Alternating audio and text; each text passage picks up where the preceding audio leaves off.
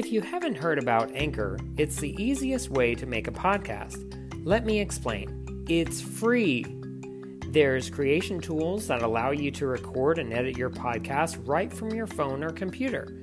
Anchor will distribute your podcast for you, so you can be heard on Spotify, Apple Podcasts, Google Podcasts, and many more.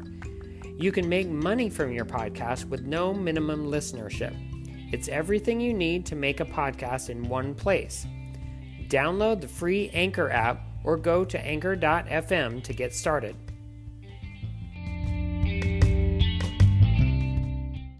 Greetings, one and all. Today, I have special guest Jerry McMullen with me from the Worst Comic Podcast Ever, and we talk about Star Wars today on Soundtrack Alley, the podcast.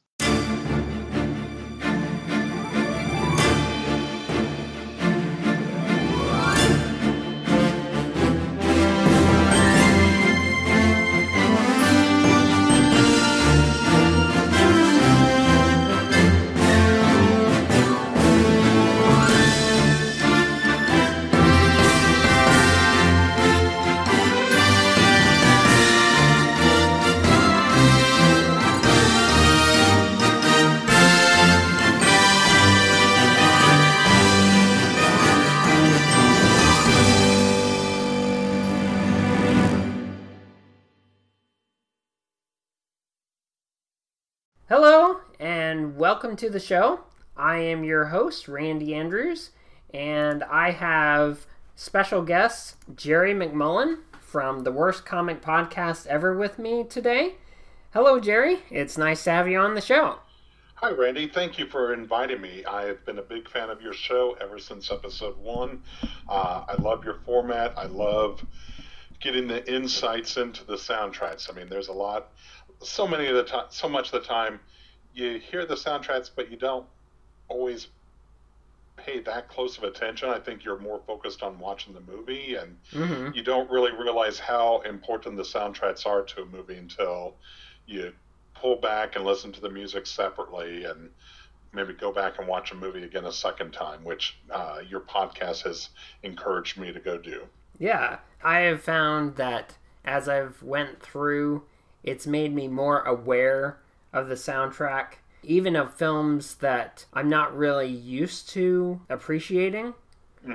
Like the second episode, Lawrence of Arabia. It's such a long movie. Yeah. It's 4 hours long, and it's hard to think about just the film itself, but then when you add the music, you find it has just a whole nother beautiful layer of sound that you never thought that it was there. So yeah, and that was actually a movie that had they actually used to have intermissions in movies for those longer ones because of having to change the reels out in the projection rooms. And so that's definitely a movie you need to take a little 10-15 minute break during the middle of, just in order to make it all the way through. Yeah, exactly. So Star Wars, A New Hope, is one of my favorite movies. It's on my top 10 list for top 10 movies of all time. I would have it in mine as well. I was actually thinking about it this morning. I think this is probably the movie I have watched the most times. Yeah, I would have to agree with you.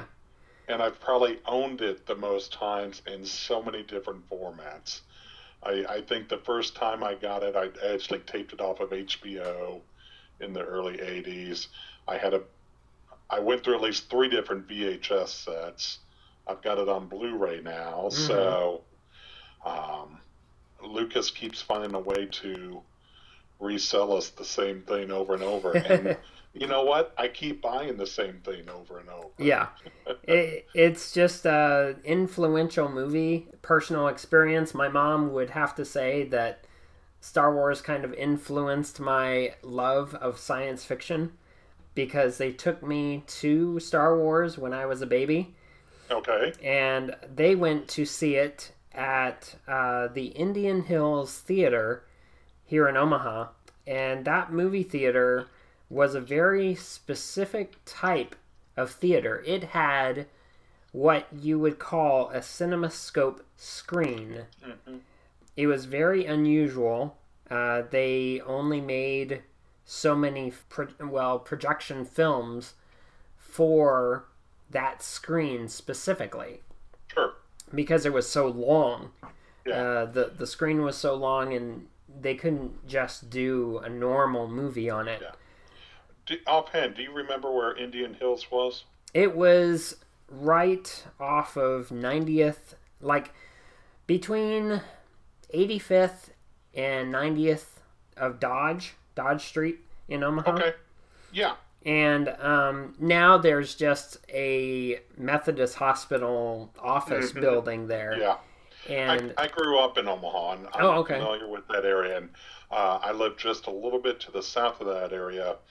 I remember going to see Star Wars. There was a theater off of 84th and Center. Mm-hmm. And that's where I saw all of the big movies growing up. I saw Star Wars, I saw Empire, I saw Raiders, E.T. I mean, all of those big ones from the 70s and 80s. That's the theater that we went to go see them. So I actually remember my dad, God bless him, he had to sit through a lot of movies with me, but we were actually waiting to see Star Trek: The Motion Picture, and our movie got. Of course, back then they really didn't have a lobby area. You actually had to wait outside and wait. Lines formed around the building, waiting to get in. And Star Trek: The Motion Picture opened in December, and a car had hit a power pole or something, and the theater lost power, and so we were stuck outside for like an extra hour. Wow. Before we could get in to see our showing. But yeah, I love that theater, and it's funny how you have those memories of that childhood theater like that, and they stick with you all the way through. Yeah, it really does. That theater just was an amazing theater. It had a really amazing sound quality. It had, in 1996, I went to see Twister. Yes. And you could hear the debris behind you. And there were no speakers behind you in that theater.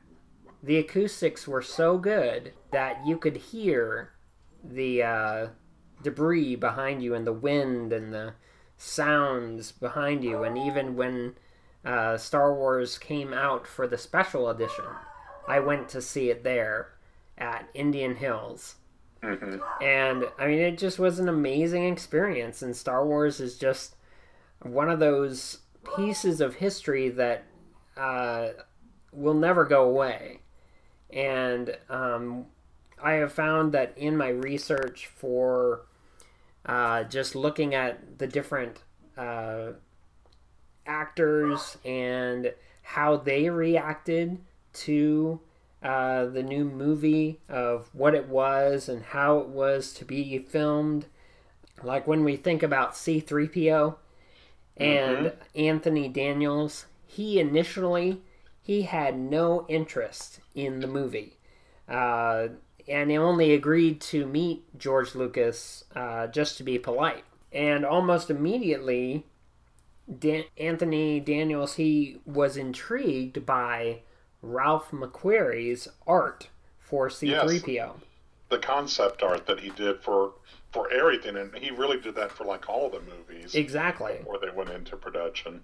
According to the notes that I have, that he said that he believed it was the major reason why he was selected to be C-3PO, and why some other people just didn't meet the standard. And it changed his opinion of this new type of way of filming and new genre that he hadn't ever experienced before. And it just really was an interesting way of looking at just even Anthony Daniels. Absolutely.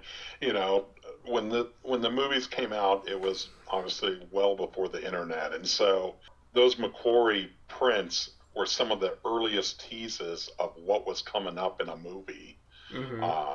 I mean, you had no idea what was going to be coming out. There was no spoilers going on at that time. I mean, I remember for Empire, there was a scene where like you saw Vader and Luke battling, but Luke was wearing like some kind of like oxygen mask or tank, and Yep. my mind was just blown away, thinking, all right, how do you fight a battle like that? And just trying to imagine the possibilities.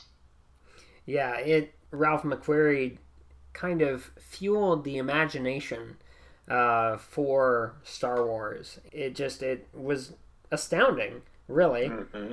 I found that some of the actors, such as Carrie Fisher or Mark Hamill, or even David Prowse and even Harrison Ford, I have four different like types of notes on. For instance, Harrison Ford, he didn't learn his lines for the intercom conversation when they were in the cell block. Yes. He just did it and made it sound so spontaneous. And my wife and I, we were reenacting that together because we were laughing about it because it was so influential, because he made it sound so conversational and yet so so perfect for the scene. We're all fine here now. How are you? Mm-hmm. So that was just like one of the facts. I didn't even realize that he just kind of ad-libbed with that. Yeah, that was kind of his style or his method, especially back then, was just kind of wing it and make it sound a little more natural. Yeah, exactly. Another actor, well, David Prowse, who was in the Darth Vader suit. Yeah, the body. Yeah, he was kind of disgruntled more than 20 years after the film was released because his voice was replaced by James Earl Jones. Mm-hmm. And I guess in an interview, he had claimed that he was a victim of reverse racism because the cast had no black members, and the studio was worried they would lose a significant slice of the audience. However, James Earl Jones, he wasn't even credited in the original film. So no one even knew that there was a black actor voicing Darth Vader. David Prowse has a very high-pitched voice. Okay. And if you listen to any of the old original filming where he was doing the dialogue, it sounds so freakish. I mean, it doesn't sound right. You need a deep-sounding voice. And I know David Prowse is probably upset for just having walked around in the movies for all these years, but I also think he collected a lot of money from those movies. Oh, so yeah. You can't complain too much if his voice wasn't in there. But the simple fact that so much of Darth Vader is built around that voice. Yeah. James Earl Jones. And I don't think the movie would nearly been as successful. It would still have done bonkers, but a high-pitched Darth Vader would not have flown as this force of evil that's out to control the galaxy. Not at all. Yeah. It just, it was one of those pieces of information that I was like, wow, I didn't realize that he felt so strongly about, not being voiced in the film. It's like, well, think about it. One of the unique things I found was, how there are stunt doubles for many films, and one scene that they didn't use stunt doubles for was when Mark Hamill and Carrie Fisher swung across that the chasm. Yeah, they swung across and they performed the stunt themselves, did it all in one take. And I was like, wow. I mean, they took a risk there, but of course they weren't very high off the ground, but it made it appear that way. Sure. So one of the other facts I found, it was really interesting that the banthas in the movie, they were actually Asian elephants dressed in a costume of fur and even fake horns, and they even taught the elephants to put their trunk into their mouth so it wouldn't hang down. And interesting. some of them, they had to be removed from the set several times because of the extreme heat of where those scenes were filmed in Death Valley. Well, were those in Death Valley or Tunisia? No, those were actually done in Death Valley. Okay. Yeah. Because I know, like, the Lars homestead and all, that's actually over in Tunisia. Mm-hmm. Yeah. And there was actually just a project a couple of years ago to save or reclaim that set because it had pretty much been abandoned and was just falling apart due to the weather. And this crew went in and basically rebuilt it up and made it back into almost like a tourist attraction. Mm-hmm. Yeah, exactly. There have been so many unique facts about the film. You know, you think about all the things you hear about, you know, for Star Wars, and you get into, like, the scene with the stormtroopers coming into that control room, and the one stormtrooper hits his head on the door. Mm-hmm. And that's like one of those common retrospective facts that they just decided to leave it in the film. I found that even with the stormtroopers themselves, most of them were left-handed because of the weapons that were constructed. Okay. And the weapons were actually based upon a real weapon where the magazine was on the left side of the weapon. So the construction caused it to hit the stormtrooper's chest. And so they had to switch the grip of the weapon and made them all look left-handed. Yeah. And I found that really interesting. And also, you know, the whole controversy with the shootout between Han Solo and Greedo in the cantina. How many debated that Greedo shot first before Solo and vice versa. And of course we know Han shot first. It doesn't matter how much they digitally change it, Han still shot first. And we can really appreciate that. That's why I keep one of my sets of VHS tapes still. Yeah. Because it just proves that, yep, Han Solo shot first. And then, you know, going back to Ralph McQuarrie, I mean, his conceptual art was so influential that you think about the Darth Vader design. I mean, that's how they came up with Darth Vader's suit. It was designed by Ralph McQuarrie, who was even concerned about the character being able to breathe while he was traveling in his spaceship. Yeah.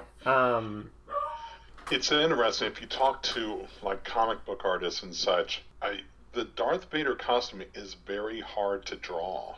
Yeah, I would imagine. You really need to have, you know, the, like, reference in front of you when you're drawing it, or else it just looks horrendous. I mean, there's very few artists that I know of that can draw it, you know, off of memory and have it come out looking accurate.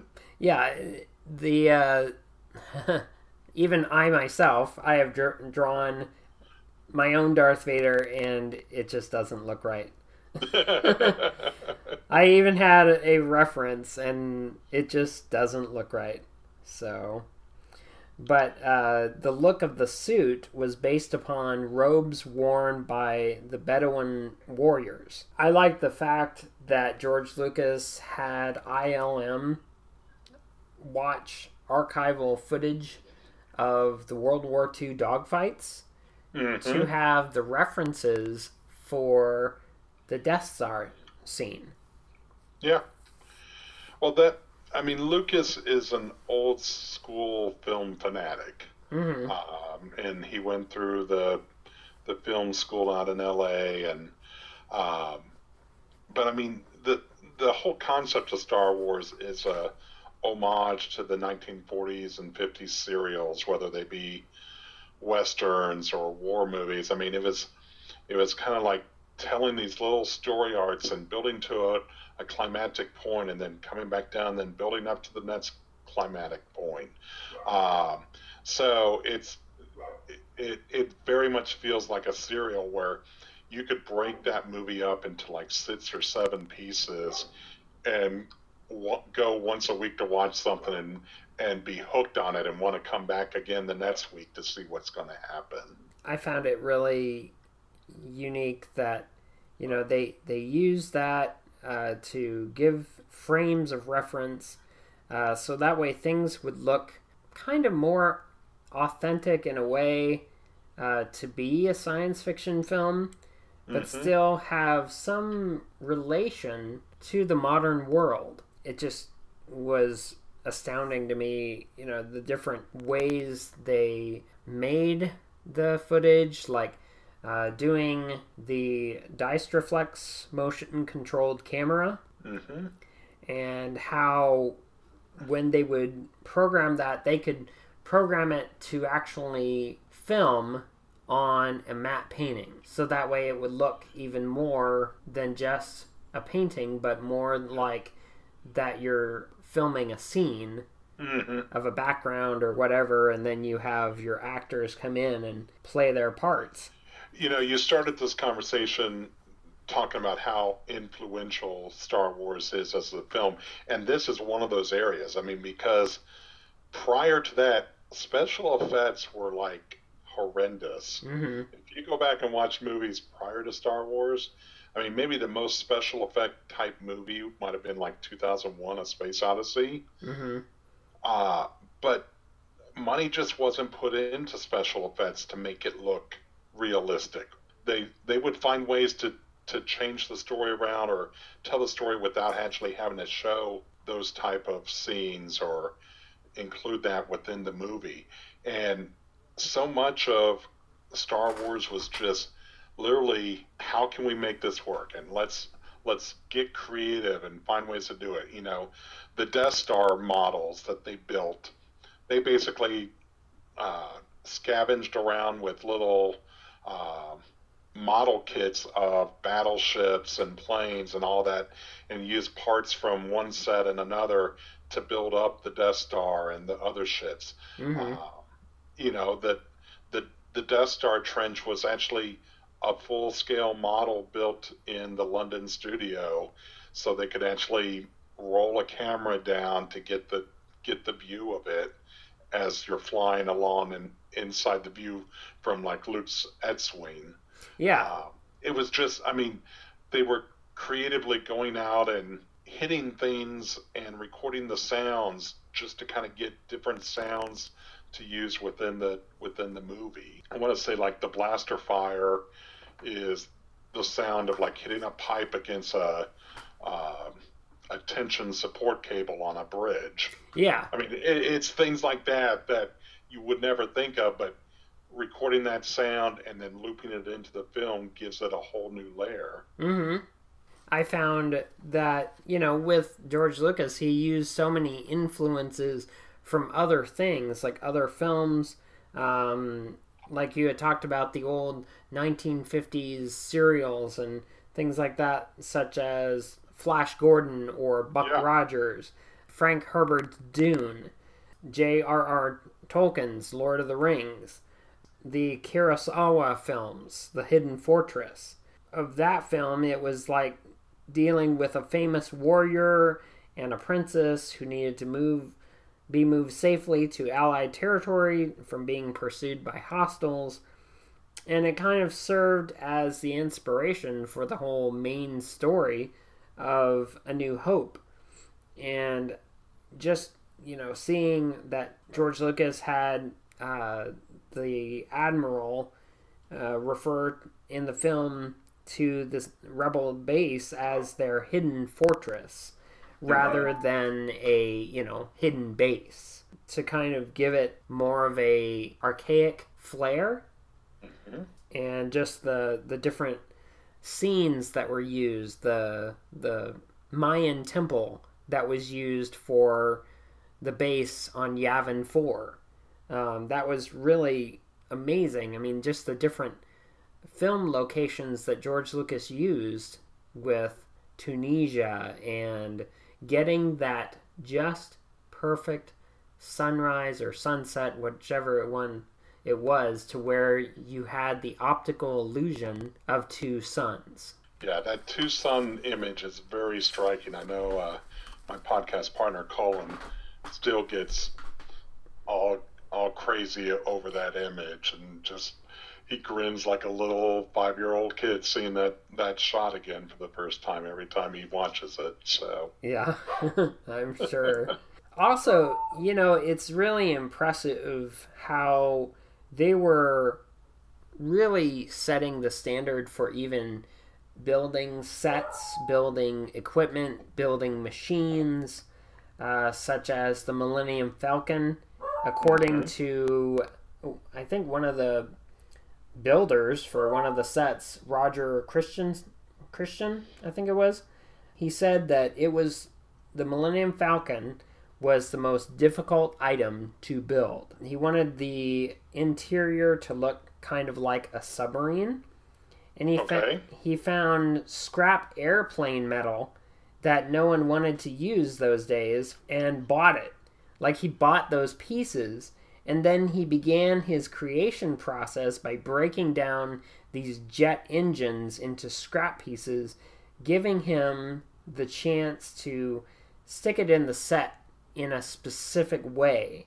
And I guess it took him several weeks to finish the chess set, which he described as the most encrusted set in the hold of the Falcon. So you can see they spent a lot of time developing these models, these sets, these massively large areas to be used not only once, but several times, because they brought back the Millennium Falcon and brought you clear up to now with The Force Awakens, giving us the interior of the Falcon and knowing that's the same model, that's the same set that they used from the original. Yeah, it was most of like the Death Star scenes, the Falcon, all that, those were set up on, I believe, a sound studio over in London. Mm-hmm. That so much of the movie was filmed there. And if you look at the cast, almost all of the Imperials were of British descent. Mm-hmm. So they all had that English accent to them as they were speaking. And you even got some of that with Alec Guinness as Obi-Wan Kenobi, but as we've later learned, getting the full backstory over the years, to find his ties to everything. But it was very much, the rebels were cast almost as Americans, and the Empire, the people from Great Britain, were cast as the Empire, just so that there was a definitive difference in their speaking. Yeah. Even with Grand Moff Tarkin, Peter Cushing, he was actually liked. I mean, Carrie Fisher said that he was one of the most endearing, charming, polite, and humorous people on the set. Mm-hmm. And they got along so well that she had an even really hard time doing her scenes as if she hated him. Yeah. Because he was so likable and so easy to work with. Mm. And it cracked me up, Yeah. It just really You'll notice that the scenes with Grand Moff Tarkin, most of them are filmed from the waist up. He complained about the boots of the uniform hurting his feet. Mm-hmm. And so most of the times that they were filming him, he was actually in his slippers. Yeah. That's just hilarious, because it's like they wouldn't need to see his feet all the time. Yeah. So, when I thought about bringing you on, I was thinking about your ties to comics, your connections to the comic industry. What have you found to be really helpful in thinking about the movie, but then how does it transition when you look at the history of the Star Wars comic. You know, the Star Wars comic holds a very unique place in history. First of all, you got to tell part of the backstory. You know, Lucas had been shopping Star Wars around for years before he finally got a studio to agree to help release the film and all of that. The studios basically gave him all of the merchandise rights. Mm-hmm. They didn't want them. They didn't think that there was any merchandise to be had with this movie. So he controlled everything. And one of the things that he opted was let's create a comic book. And he shopped the idea of the comic around to a bunch of the different publishers. And finally, Marvel, specifically Roy Thomas, was really intrigued by this story and thought it could be used as a comic. And they signed a deal with Lucasfilm in 1976 and started working off early drafts to create a comic to go along with the movie. And initially, it was just going to be a 6-issue comic book series adapting the movie. Mm-hmm. Well, the comics sold like crazy. I mean, Marvel was in... That was a period of time where Marvel and the industry was struggling some, but Marvel was in dire shapes, and they talk how the Star Wars comic book saved Marvel in the late 1970s. Mm-hmm. That they were selling so many Star Wars comics compared to any of their other books at that time. And so if you look at original copies of those comics, every extra page that wasn't comic related quickly got made into like a house ad for another book, because they knew that they were getting readers on that comic that weren't reading any other comics, and they want to get other people reading. Now, part of the reason why they had so many people reading these comics, there was nothing else out there for Star Wars. Yeah. I mean, there was a couple of paperback novels that came out, like Splinter of the Mind's Eye and Han Solo at Star's End. That just kind of, I mean, it was like blood in the water to sharks. I mean, if you saw something with Star Wars, you were buying it because there was nothing else to go along to support it. So people were buying the comic telling the Star Wars story. But Marvel had their hands tied by Lucasfilm with all of this. You know, when Marvel went to Lucasfilm and said, hey, we'd kind of like to keep telling stories and keep this comic series going. They're like, okay, that's fine, but you can't have Luke battle Darth Vader. You can't have them meet up with Darth Vader. You can't tell this story, this story, this story. You can't go to this type place or this type place, because they were trying to protect their movies coming out. Yeah. So Marvel really kind of had to tell their stories blind. So, you know, the first major story arc... Well, except for a few facts of knowing where they couldn't go to. Yeah. But really, you know, like the first major story arc after the initial adaptation of it was almost like a retelling of the Star Wars, where Han Solo and this group of ragged rebels fight off a local government on this backwater planet. And there's a little kid that looks a lot like Luke Skywalker and a lady that kind of reminds Han of Princess Leia. And it was just funny. And it wasn't until later on that, you know, Marvel started kind of trying to, all right, let's look at the Imperials and let's expand on that, and let's go back and tell a story about Obi-Wan Kenobi and you know, things like that. So that period between Star Wars and Empire, some of those stories are a little rough, but by the same token, that was the only Star Wars stories you were getting on a monthly basis. So exactly, people were eating them up. You know, when Empire came out, again, you had more direction, but you couldn't tell current stories involving Han Solo. And you couldn't actually have them rescue Han Solo because you knew that was going to be saved for Return of the Jedi. So how do you tell stories for 3 years without using Han Solo? Well, we can use them in flashback type stories, and we can tell these type of stories. They even had a 2-part story that was an unused John Carter Warlord of Mars story, but adapted for Star Wars, using Princess Leia and the Empire and such. Now that I didn't know. Some really good stories told in this time. to be fair, there's some clunkers, but considering that all these stories were done with, their hands tied as to what they could or couldn't do, I think Marvel did a great job. The thing that hurt Marvel is that once Return of the Jedi came out, they had no direction from Lucasfilm, because Lucasfilm really didn't know what they were going to do, and they basically just said, well, tell some stories, but you can't use Darth Vader anymore. So, the book drifted around for a couple of years after Return of the Jedi before being canceled in '86. 2 years ago at Omaha Comic Con, Cynthia Martin was there, who was got her start working on the Star Wars comic in that period, and she was so much fun to talk to. She's a local up there in the Omaha area, and if ever you get a chance to meet her, you should check her out. So. Oh, okay, I'll have to do that. I found that, with Dark Horse taking over the reins of Star Wars, and after they were able to have clear, creative license to kind of go their own direction and go in the way of how the books were going.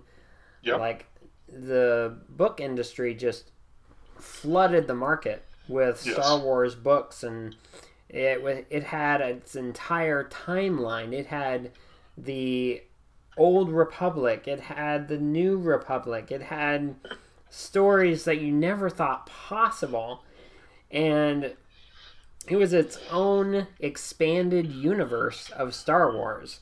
Yes. And then when they finally, in 2013, they anthologized the original 1973 draft of the Star Wars. Yes. Where you have a different storyline in a way, because Luke is an old general and his pupil is a young Star Killer. And it was adapted into a comic book by Jonathan Rensler, Mike Mayhew, and Nick Runge, and that just, exploded a whole different type of story, and they didn't know really how they were going to use the name Starkiller until, of course, they used it in The Force Awakens. Yeah. And so it was a really interesting, well-written, and well-drawn book that Dark Horse had done, and this was before Disney bought Marvel. And it came out right around that same time that Disney had made the acquisition. Yeah. And it was based off of Lucas's original screenplay for the movie. 8 issues, and it had even a sketchbook that you could buy separately as its individual comic. And it just was astounding that it was totally different from what the movies developed into. Yes. All stories go along a path much like the movies do themselves. And I enjoyed reading the Star Wars, but I'm glad the story changed around to be what we eventually got in 1977. Yeah, exactly. And, bringing it back to how that movie really is, and like different comical things that would happen. The scene with the trash compactor, and how there's Mark Hamill being Luke Skywalker. He was so intense in filming the scene that he got pulled under, of course, by that creature that was in the trash compactor. He burst a blood vessel in his eye. And so after that, the next scene that was filmed, I guess, of course, they don't do all the scenes chronologically, but the next scene was where he was filmed as receiving the medals. They were receiving their medals for winning against the Empire, and Mark Hamill, he had to do a lot of grinning in order to keep that big red spot on his eye from being noticeable. And I found that really funny and interesting because it's like, you would have never thought that, these actors would have developed certain things that happened. And it's like, oh, I never noticed that before. Yeah. And then the whole thing with Carrie Fisher, she wasn't able to wear a bra underneath her costume during filming. Mm-hmm. George Lucas had ordered her breast held down with gaffer's tape, and Carrie Fisher was informed that there was no underwear in space. But it was more likely an explanation that was Lucas wanted the movie to be good, clean fun without the jiggle action popular, especially on TV during the liberated 70s. And so he, of course, tried to make amends by attempting to desexualize Carrie Fisher's figure by having her wear the metal bikini in Return of the Jedi. Yeah. But one of the things I was thinking about in regard to her original outfit, she thought that her outfit that she had to wear in Star Wars wasn't revealing enough. I thought it was really funny because when she saw the original posters done by the brothers Hildebrandt, yes, she was shown as her outfit being curvy and voluptuous and seductive and much like those posters, and she thought that was how her character was going to be portrayed, but the dress had a slit up to the waist so that the leg could be revealed, and it's definitely interesting. I've seen numerous interviews with Lucas, and he has thought so long and hard about every single detail of the story. I mean, if you ask him why a certain machine sounds like it does, I mean, he'll go into the mechanics of that vehicle to explain why it makes those noises, or the back history of an alien race or a particular character. I mean, he's got everything worked out in his head. Lucas was definitely the creative mind behind it. I mean, the simple fact that he gave over director control for Empire and Return of the Jedi speaks so much, and both of those movies were better served having other directors in place. Yeah. But I think for the initial A New Hope, I mean, that is very much a simple story. Good versus evil. Good guys wear black or dark colors. The good guys wear white. The Han Solo, we don't know if he's good or bad. He wears both. He was definitely trying to tell a simple good versus evil type story. Yeah. He had everything planned out from day one.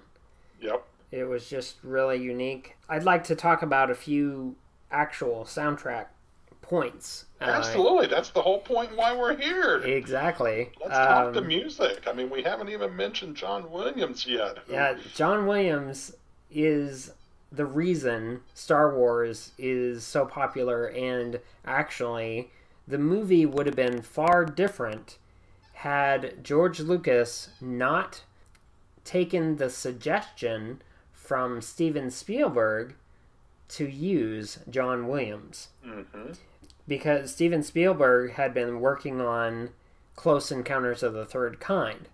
And that episode of my podcast with Eric Woods, who is from Cinematic Sound Radio, will be up on December 30th of this month. Also, Spielberg had used John Williams for Jaws. Yes. Which came out in 75, I think. Yep. And I mean, that Jaws theme is so distinctive. I mean, you hear that first and you know exactly what that theme is. Exactly. And that is kind of the signature for a John Williams composition, is that, kind of like the old Name That Tune game show. It only takes about 4 or 5 notes, and you can tell what piece it is, whether it's Star Wars or the the theme for Raiders of the Lost Ark, E.T., Superman the movie. I mean, all of those movies in that era with Williams' score on it are so distinctive and so memorable, and I think that definitely helped led to the success of the movie. Mm-hmm. Exactly. And I found that originally George Lucas was going to use like existing classical music, like what Stanley Kubrick had used for 2001: A Space Odyssey. But that was before Steven Spielberg introduced him to John Williams. And so with them, Lucas and Williams, they collaborated on agreeing to have a kind of classical 19th century romantic music style for the score.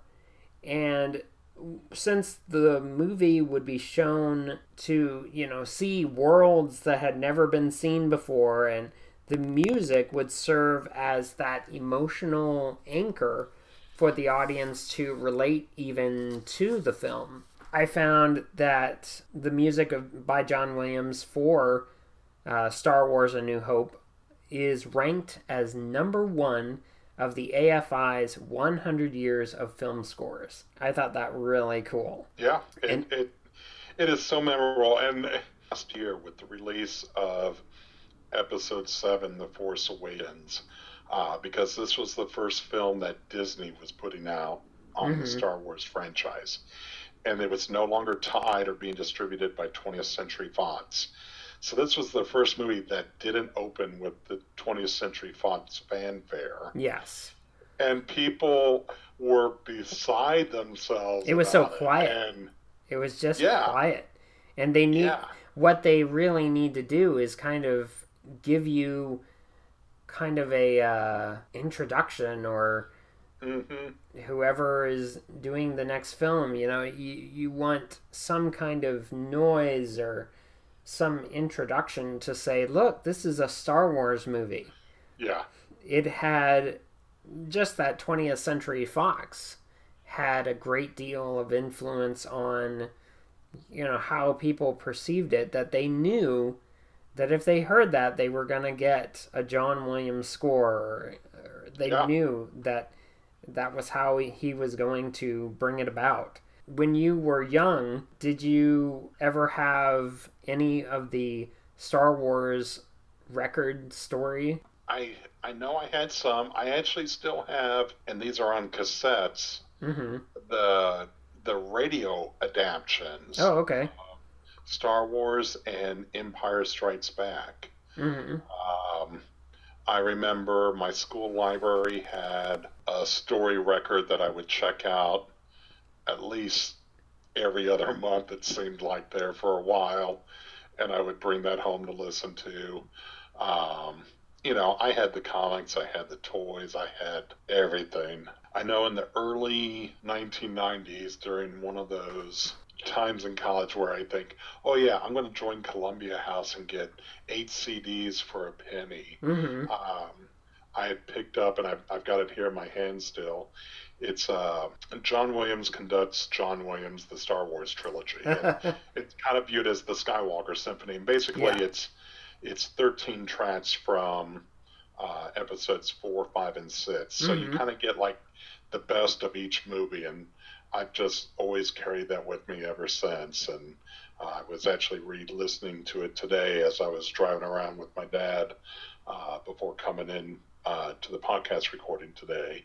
I actually rewatched A New Hope yesterday, and I was amazed. I mean, yes, I know the music, and we've heard this music for almost 40 years now, but I was really amazed just how much music is in the movie. Yes. That there's times when it's playing under the dialogue, and you don't even realize it until you're actually looking for it. I would probably say maybe 60% or 65% of the movie, there is music in the background. Yeah. Whether you realize it or not. I mean, I was just really shocked. I hadn't picked up on just how prominent it is unless you're really listening for it.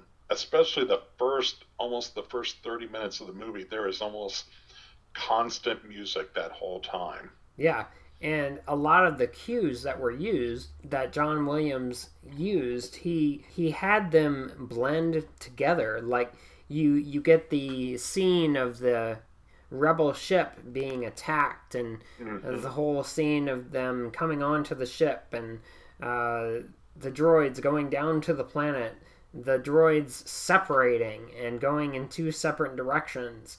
That whole choice of music flowed from one to another, and it was almost no separation of sound between each. And so you can see that John Williams really was telling a story through the music. I just always appreciated how with Star Wars you can listen to the score of any one of the movies and really see where these themes would begin. And even when John Williams went back to be doing the prequel trilogy, at some point down the line I will be reviewing some of these scores, but the whole idea that his music started very softly, and there were elements of the Imperial March in the Phantom Menace, and you can't tell until you listen to the soundtrack or even stay to the final part of the credits and you hear that theme carefully woven through Anakin's theme. And I just found that astounding and really made me appreciate John Williams' music that much more. Sure. So these are, some of the unique facts about you have real emotion in John Williams' music. And so I've got a few cues I'd like to play today. One of them, the very first I'd like to play, is called Imperial Attack. And you can see how John Williams brings to life the Imperial Army and its fight against the rebels and how they are, and how even in this film you don't get the Imperial March, but you get something that's a start, and you see how they are and what they are, and how the music plays a key role into their, so to speak, mythology. So I'd like to play now Imperial Attack.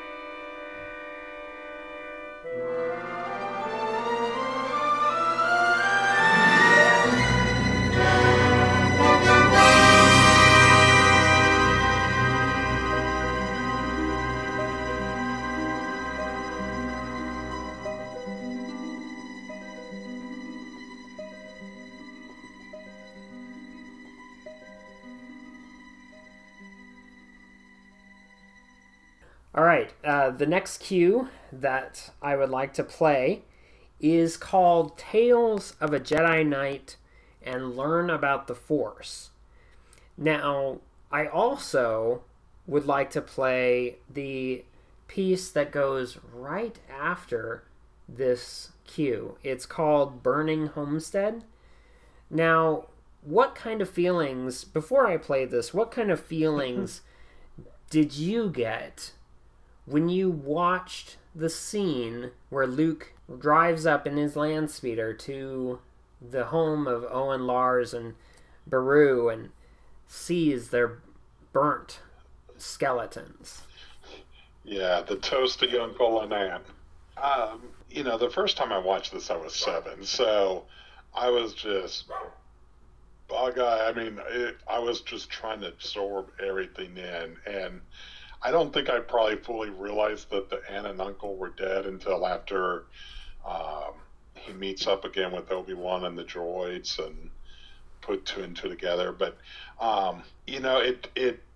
it felt kind of like almost like a traditional fairy tale where Luke has finally been let go from the abusive or mean adoptive parents. It's his aunt and uncle. It's not his real parents. And so it really feels, almost along the lines of like Cinderella, where she gets free from the stepmother and can go off on her own now. And,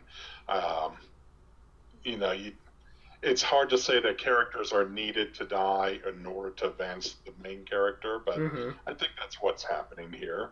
Yeah, I would agree. And the idea that beforehand you get so much background into Obi-Wan Kenobi's character of, how he fought in the Clone Wars and that he knew Luke's father. And John Williams really gives us the mystery and the tragedy through these two cues, and it brings that emotion really to your heart to see, oh my goodness, he's just lost them. They were attacked by Imperial soldiers, and it really draws on your heart to know that this is an emotional piece. So what I'd like to do now is play Tales of a Jedi Knight, learn about the Force, and then I'll be having it weave right into Burning Homestead.